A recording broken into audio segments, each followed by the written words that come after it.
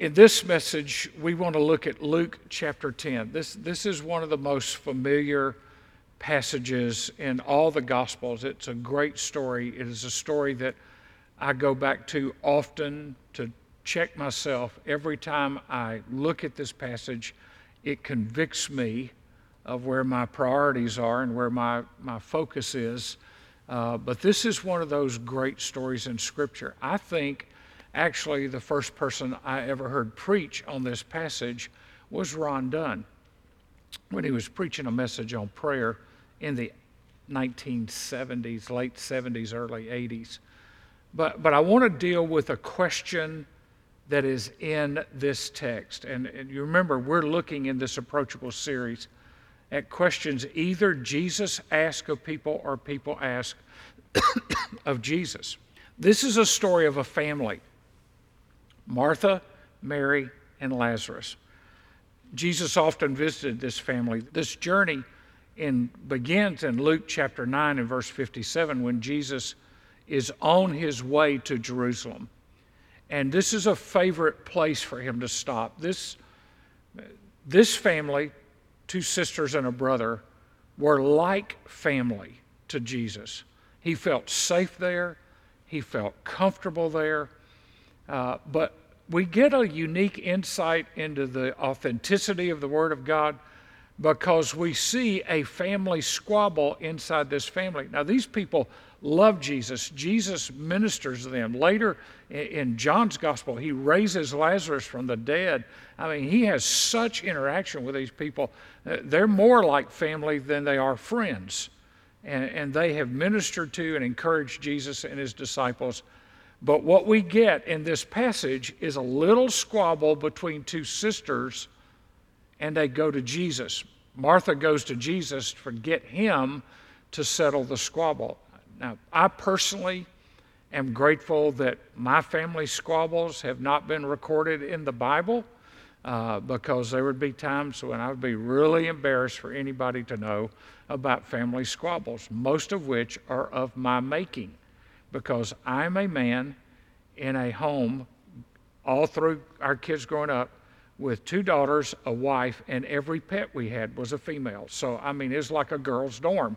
So, I'm the one that's out of sorts in those kind of situations. Well, I got to thinking about this, and we were up in the mountains when I was doing some treatments, and it was Mother's Day weekend, and so people are coming in for Mother's Day weekend, and the weather was beautiful. It was like 62 degrees up in the mountains. And so we just opened the doors. And all of a sudden, from a cabin below us, at least 300 yards below us, we hear this screaming woman and this argument and this vile, profane argument, and words coming out of this lady's mouth. And we can hear every word that's being said.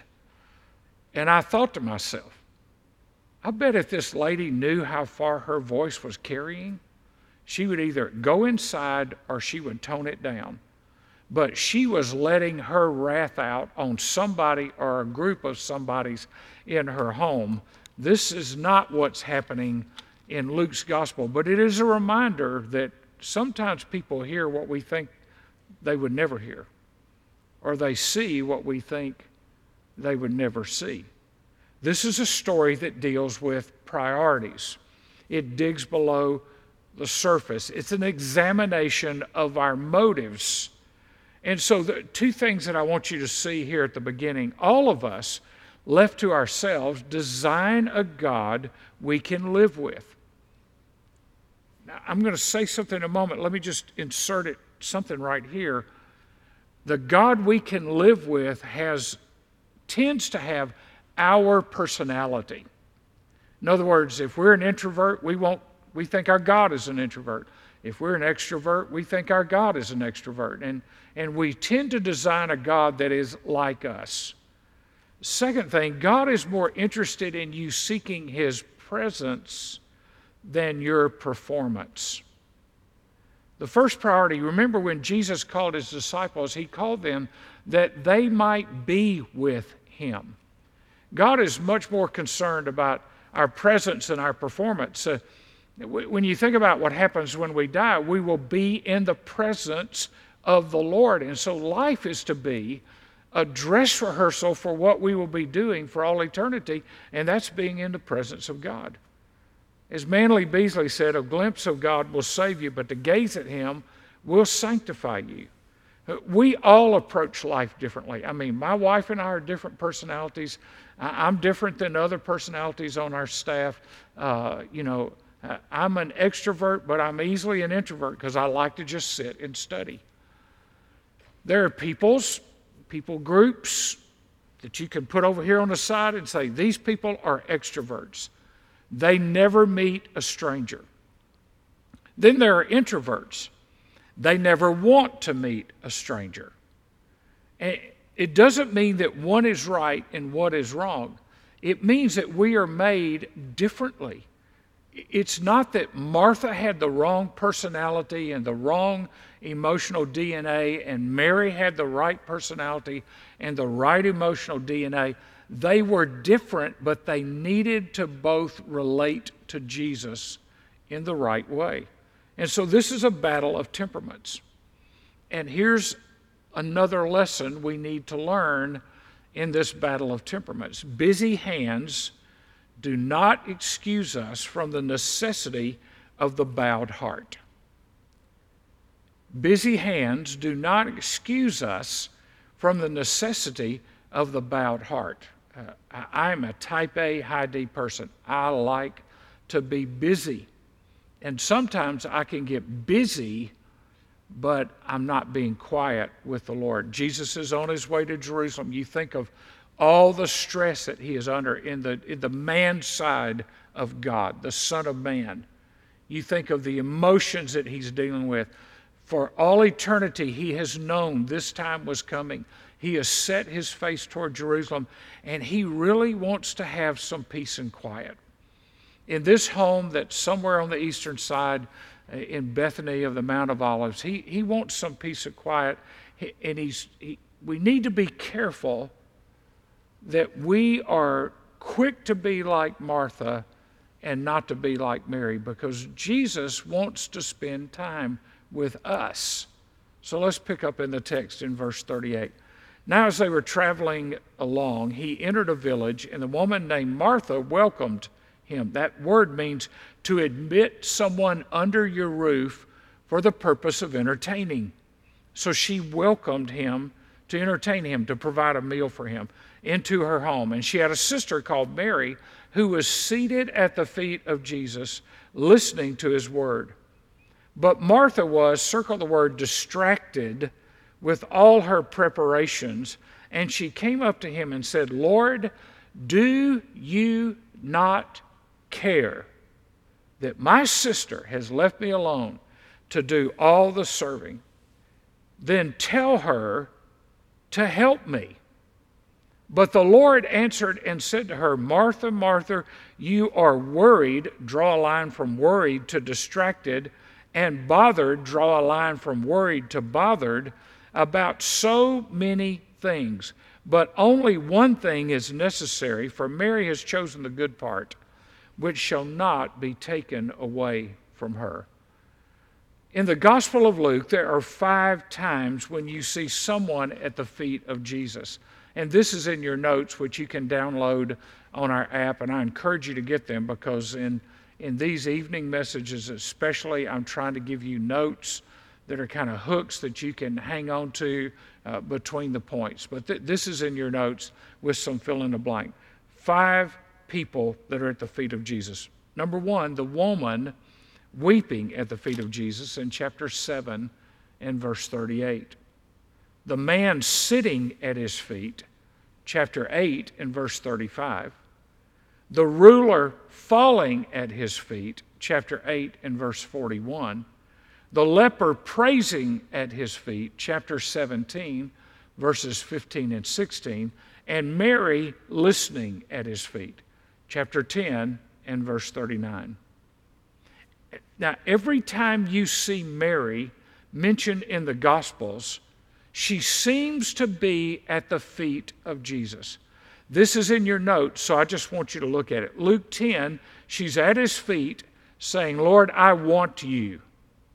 John 11:32, she's at his feet saying, Lord, I need you. These are her attitudes while she's at the feet of Jesus. In chapter 12 and verse 3, she's at his feet, and her actions say, Lord, I love you. So here's what it means to be at the feet of Jesus. Prayer is not just preparation for the work. It is the work. It is the work. The work begins and is bathed and is covered in prayer. It's like the old Fanny Crosby song, draw me nearer, nearer, blessed Lord, to the cross where thou hast died. Draw me nearer, nearer, nearer, blessed Lord, to thy precious bleeding side. Now, a few weeks ago, Bill Elliff sent me a review copy of a new book that he's working on. I love Bill's books on prayer. They are so practical and edifying and encouraging and challenging. But this new one is entitled Simple Prayer, Joining God for the Rest of Your Life. And it is a great book, and when it comes out, we'll make it available. Bill writes in that book a prayer that he has prayed for 50 years, and this may be one of the best one-sentence prayers I've ever seen anybody write down. This is his prayer he's prayed every day for 50 years. Father, please make me a man of unceasing prayer. Make me a man of unceasing prayer. I have known some people like that. Don Miller was that kind of person. Ron Dunn was a person who knew how to pray without ceasing in everything he was doing. Manly Beasley was like that. I know other people that are like that. Bill has exemplified that to me. Tom Elliff, others have exemplified that kind of thinking. But I want to read you just a couple of sentences out of this book. So you heard it here first, unless he preached it at his church. Everything you do is based on value. If you think exercise or reading or entertainment will bring meaning to your life, you will spend huge amounts of time there. If you think those things are worthless, you will give your attention to something else. In other words, where we find ourselves spending our time, our energy, our money, our resources, that's what we really value. And let's just be honest. Some of us value our cars and our boats and our entertainment and our season tickets and all these. Some of us value that more than we value the Lord because it's where our focus is. Now, when you read the Bible is a book of prayer requests and answer to prayers. In fact, someone has counted all of these up and says that there are 650 prayers in the Bible and 450 recorded prayers in the Bible. In other words, prayer is not peripheral, it's foundational. So now we're at the first point. This is how Martha would have said it if she lived in 2020. Lord, can we talk? Can we just talk? And the key to this conversation is Jesus is seeking to teach Martha that being comes before doing. Here are two things that I know I'm guilty of. Number one, I know I'm guilty at times of serving God because it is a job rather than a calling. And you can do that whether you're an usher, a greeter, a Sunday school teacher, a missionary, a staff member, a pastor, a volunteer, or paid. That it just becomes a job. And we forget the joy of our calling. The other thing is we can using our gifts can seem like an obligation rather than a privilege. That God has gifted us with spiritual gifts of mercy, of kindness, of hospitality, of encouragement, of exhortation, of teaching, of preaching, whatever it is that God has gifted us, and we can feel like, well, I need to volunteer because it's the right thing to do, rather than it's the privilege that we get to do that for the Lord. When it becomes an obligation, you've lost your joy of being at the feet of Jesus, and you got to get back to the feet of Jesus because that's where the joy in serving comes. Jesus isn't looking for people who can bark on demand, roll over, or perform. Jesus is looking for intimacy. He wants a relationship that we might be with him, that we would sit before we serve. Too often we are serving before we sit. Now, in your notes, Jesus made 3 calls in the New Testament. I think really these 3 statements summarize the earthly ministry of Jesus. First of all, he said, "Come to me. Come to me." That's an invitation to salvation. It's also an invitation to sanctification. He said, "Follow me." That's an invitation to obedience. Don't just follow from a distance. Follow close enough that when you hear what I say and see what I'm doing, that you obey what I tell you to do. And the third one is abide in me. That's an intimacy. That's a cooperation. You abide in me and I abide in you, John 15. So come to me, follow me, and abide in me. The difference in Martha and Mary in this story is that Jesus is present with both of them, but one of them is in his presence. And that's a huge difference. You see, we are so concerned with the work of the Lord that we have forgotten the Lord of the work.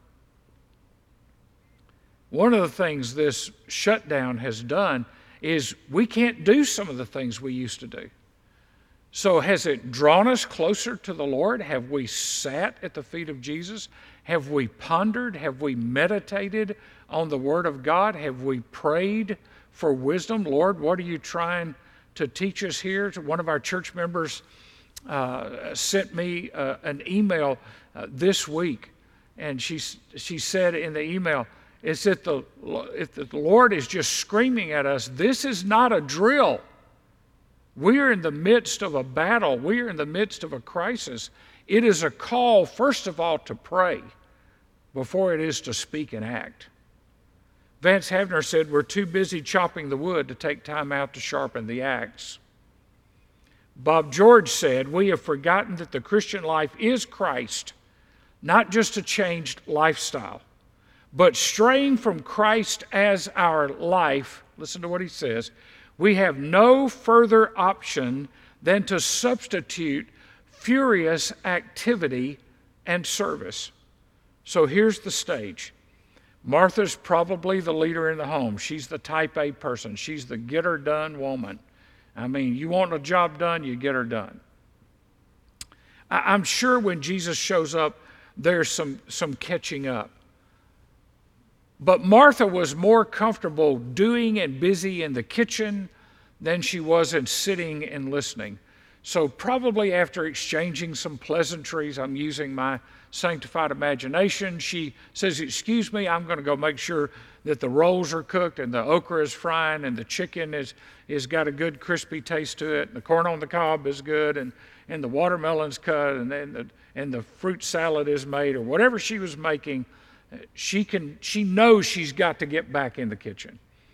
And so after she exchanges some pleasantries, she excuses herself, she goes into the kitchen. And so while Jesus is pouring in to his disciples and talking about whatever he's talking about, which we don't know at this point, whatever he's talking about, she's banging around with the pots and pans and she's fetching water from outside in the well. And she's having a hard time hearing what Jesus is saying because she's making so much noise. Now, that easily happens. Sometimes Terry will be in the kitchen and say something to me, and I'm right there in the next room, but I'll say something, and she said, hold on, let me turn the water off. Let me turn this off so that we can hear clearly. Noise distracts. It's just the way it works. Noise distracts us. And Martha loved Jesus. There's no doubt she loved Jesus. But she tried to prove her love for Jesus by her hard work rather than just sitting and listening to him. Maybe she had forgotten what Jesus said in Matthew 6:31. Take no thought of what you shall eat or of what you shall drink, but seek first the kingdom of God and his righteousness, and all these things shall be added to you. Now notice in the text, now as they were traveling along, that suggests that Jesus surprised them. Now, I don't know about your house, I know about my house, and I know about most people's houses. Most people are not ready for unexpected company. It's like when Cousin Eddie showed up in Christmas Vacation with the old RV. We weren't ready for Cousin Eddie to show up. And somebody shows up and says, hey, we're going to be here. Can we be here? What you got in the refrigerator? And we hadn't been to the grocery store. We're out of Coke and Diet Coke. And we panicked. And that's what Martha probably did. I mean, she was probably just preparing a nice little meal for her and Mary and Lazarus. And all of a sudden, here comes Jesus and his 12 disciples. She's not ready. So she's frustrated. And she's banging around in the kitchen and she's trying to see what she's got to eat. And then she realizes, where's Mary? I need her to make the sweet tea. I need her to put on the decaf coffee. I need her to get, the things are not ready and this is going to get cold before I get everything else ready. So I need her to come. And so she barges in. And she says, Jesus, tell my sister to get in the kitchen where she belongs. She doesn't need to be out here with you. She needs to be in there with me. So here's what's going on. Martha is distracted. Mary is delighted. Martha is coming apart at the seams, serving Jesus. And Mary has come apart to listen to Jesus.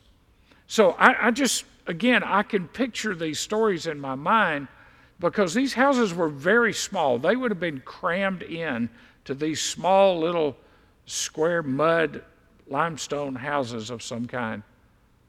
And I can just see Martha not fully understanding Jesus is headed to the cross, not fully understanding he needs this break. I can just see her stepping around the kitchen and pointing at Jesus and saying, can I see you for a minute?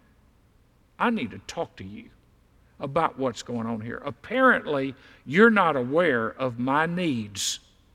Do you care?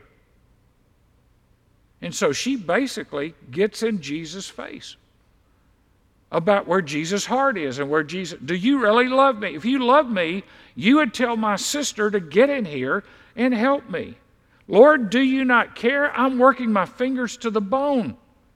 I am sweating. I'm not ready for all of this.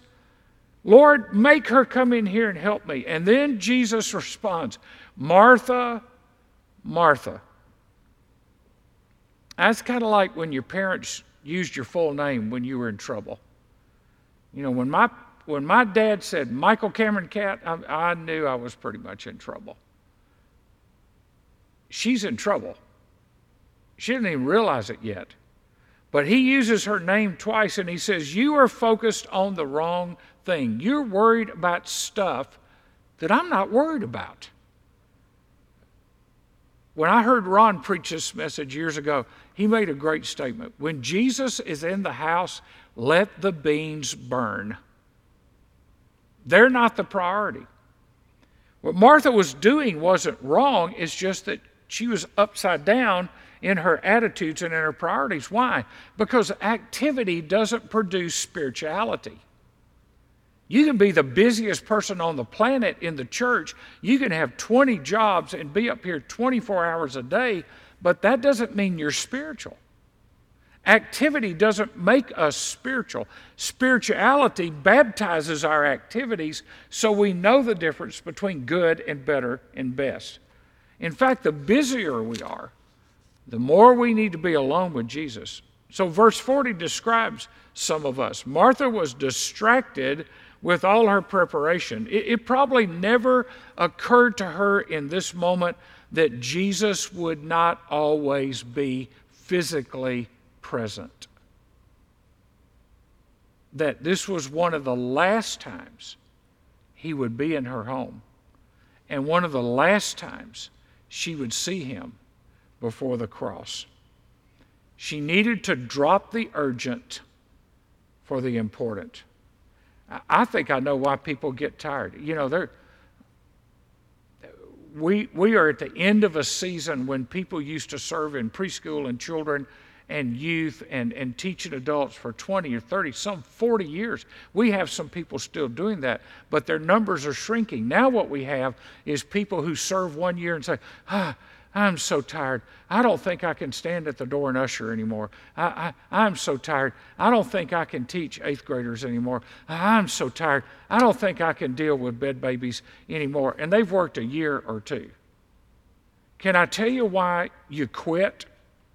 This is just me trying to be your shepherd. You quit because you're serving out of emptiness rather than fullness. And I want to tell you, when you serve out of emptiness, 30 minutes can wear you out because you're not constantly filling your tank with the Word of God, with the presence of God, and abiding in an intimate relationship with Him. Serving should be out of the overflow. He says you're distracted. It's the only time this word appears in the New Testament. It means to be pulled away or preoccupied, to be torn in different directions. Roger Breland said a man told him when he started Truth, God will never use you publicly until He tutors you privately. Could it be that our busyness in serving without sitting will result in one day nothing more than wood and hay and stubble because we just served in our flesh? We never served in the power of the Holy Spirit. A.W. Tozer said, God wants worshipers before workers. Indeed, the only acceptable workers are those who have learned the art of worship. Now, serving is important, but sitting is essential. So the question is, and second point, will we listen? Verse 39, Mary, who was seated at His feet listening to His word. The word implies humility and submission.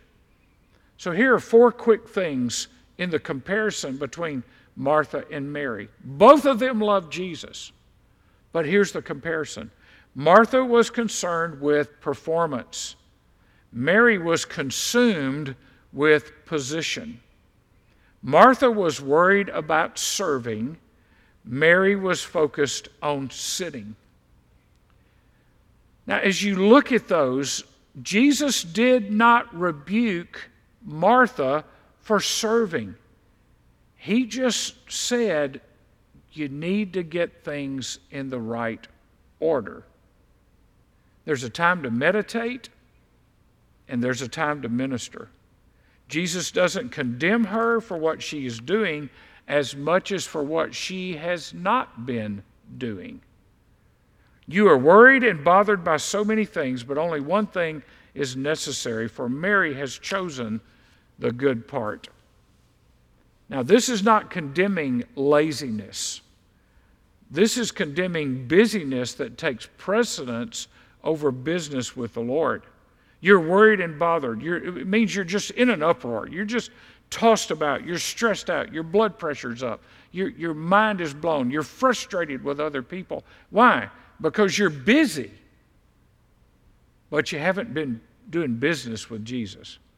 So let's get back to what's important. One thing is necessary. Lord, do you care? Yes, in fact, I do care. I care about the one thing that is necessary. That's what I care about. The word means a requirement or a demand or really an employment. Jesus is saying your job is to sit before you serve. What Mary was doing was what the Lord required first. I'm guilty. Far too often I find myself stressed about things that will not matter the next day, the next hour, or 1 millisecond after I'm gone. There's a great deal of difference between one thing and many things. The good part has to be chosen. You see, Jesus will survive if Martha doesn't feed him. But Martha will not survive if Jesus doesn't feed her. One of the first quotes I ever wrote in the front of one of my first Bibles after I was saved was this quote, and it's an old quote: "This book will keep you from sin, or sin will keep you from this good book." Mary has chosen the best part. It's a culinary term. Interesting, he uses the term that a cook would use. She's chosen the choice cut of beef, the prime rib. It implies that she's rejected all the other things, the filler things, to go for the best thing, the good part, the choice morsel.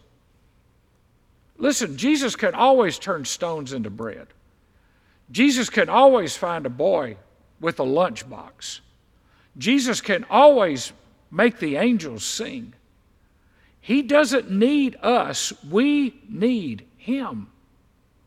Ravenhill said, "The self-sufficient do not pray, the self-satisfied will not pray, and the self-righteous cannot pray." I've never met anybody that spent too much time with Jesus. Because I think when you spend time with Jesus, you know when he prompts you to get up and go do something. Havner said, "Our efficiency without God's sufficiency is only a deficiency." Jesus said, "What Mary has chosen shall not be taken away from her." You see, what you learn at the feet of Jesus, you never lose.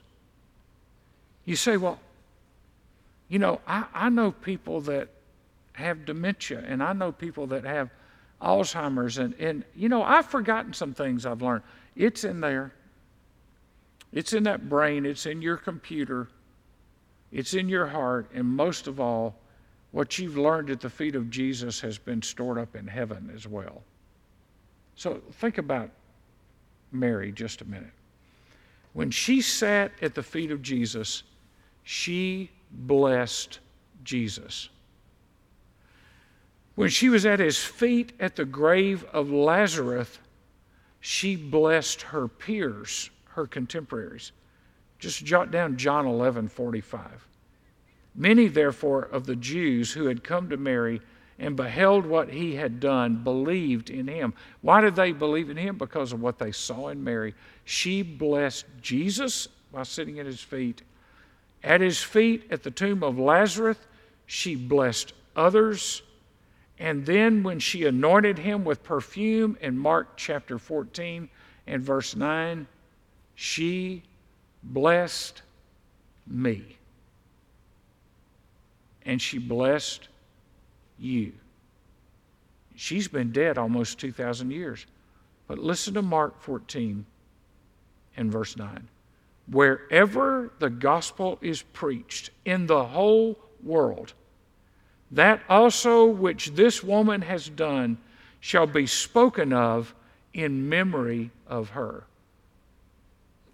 I've been to Israel a lot of times. I have no idea where Mary is buried. I can find Bethany. We have no idea where the house of Mary and Martha and Lazarus was in Bethany. It's long gone. People can speculate. Someone could tell you that's it, but we don't know. There's no physical address in the Bible, but I can tell you this: just talking about Mary today is a blessing almost 2,000 years after she's dead. Look at what Jesus says. That also which this woman has done shall be spoken of in memory of her. The food that Martha prepared, gone. The aroma of Christ in the life of Mary, forever. Forever. It was an aroma in the nostrils of Jesus. It is an aroma in heaven. And every time anybody talks about Mary, that aroma of her life spills out in the spreading of the gospel and the uplifting of the saints. I'll close with this quote by Spurgeon. "Let us sit at the feet of Jesus, and by earnest prayer call on his blessed aid, that our dull wits may grow brighter and our feeble understandings may receive heavenly things." Last thought. The secret of a godly life is what you don't see. Let me pray for you. Father, I must admit I am so much more like Martha than I am like Mary. And at times I can become envious of someone like Mary and of people that I know are far better prayer warriors and intercessors than I am or ever will be. But that does not excuse me from needing to carve out time to sit at your feet. So Lord, as we come hopefully out of this pandemic and these crises and we get back into some kind of normal routines and we get back into church life, I pray that what happens will be that it will be obvious to everyone that we serve that we have been sitting before we've been serving. That we haven't put the cart before the horse. That we've opened our Bibles, that we've spoken words in prayer to you, that we've listened to you and learned from you so that when we do serve, we serve out of the overflow, not out of the fumes of an empty life that leads to frustration and quitting and is ultimately a sign of a backslidden condition. So Lord, I pray for everyone that hears this message. May the aroma of Mary's life permeate our homes, our hearts, our lives, our ministries. For we pray it in Jesus' name. Amen.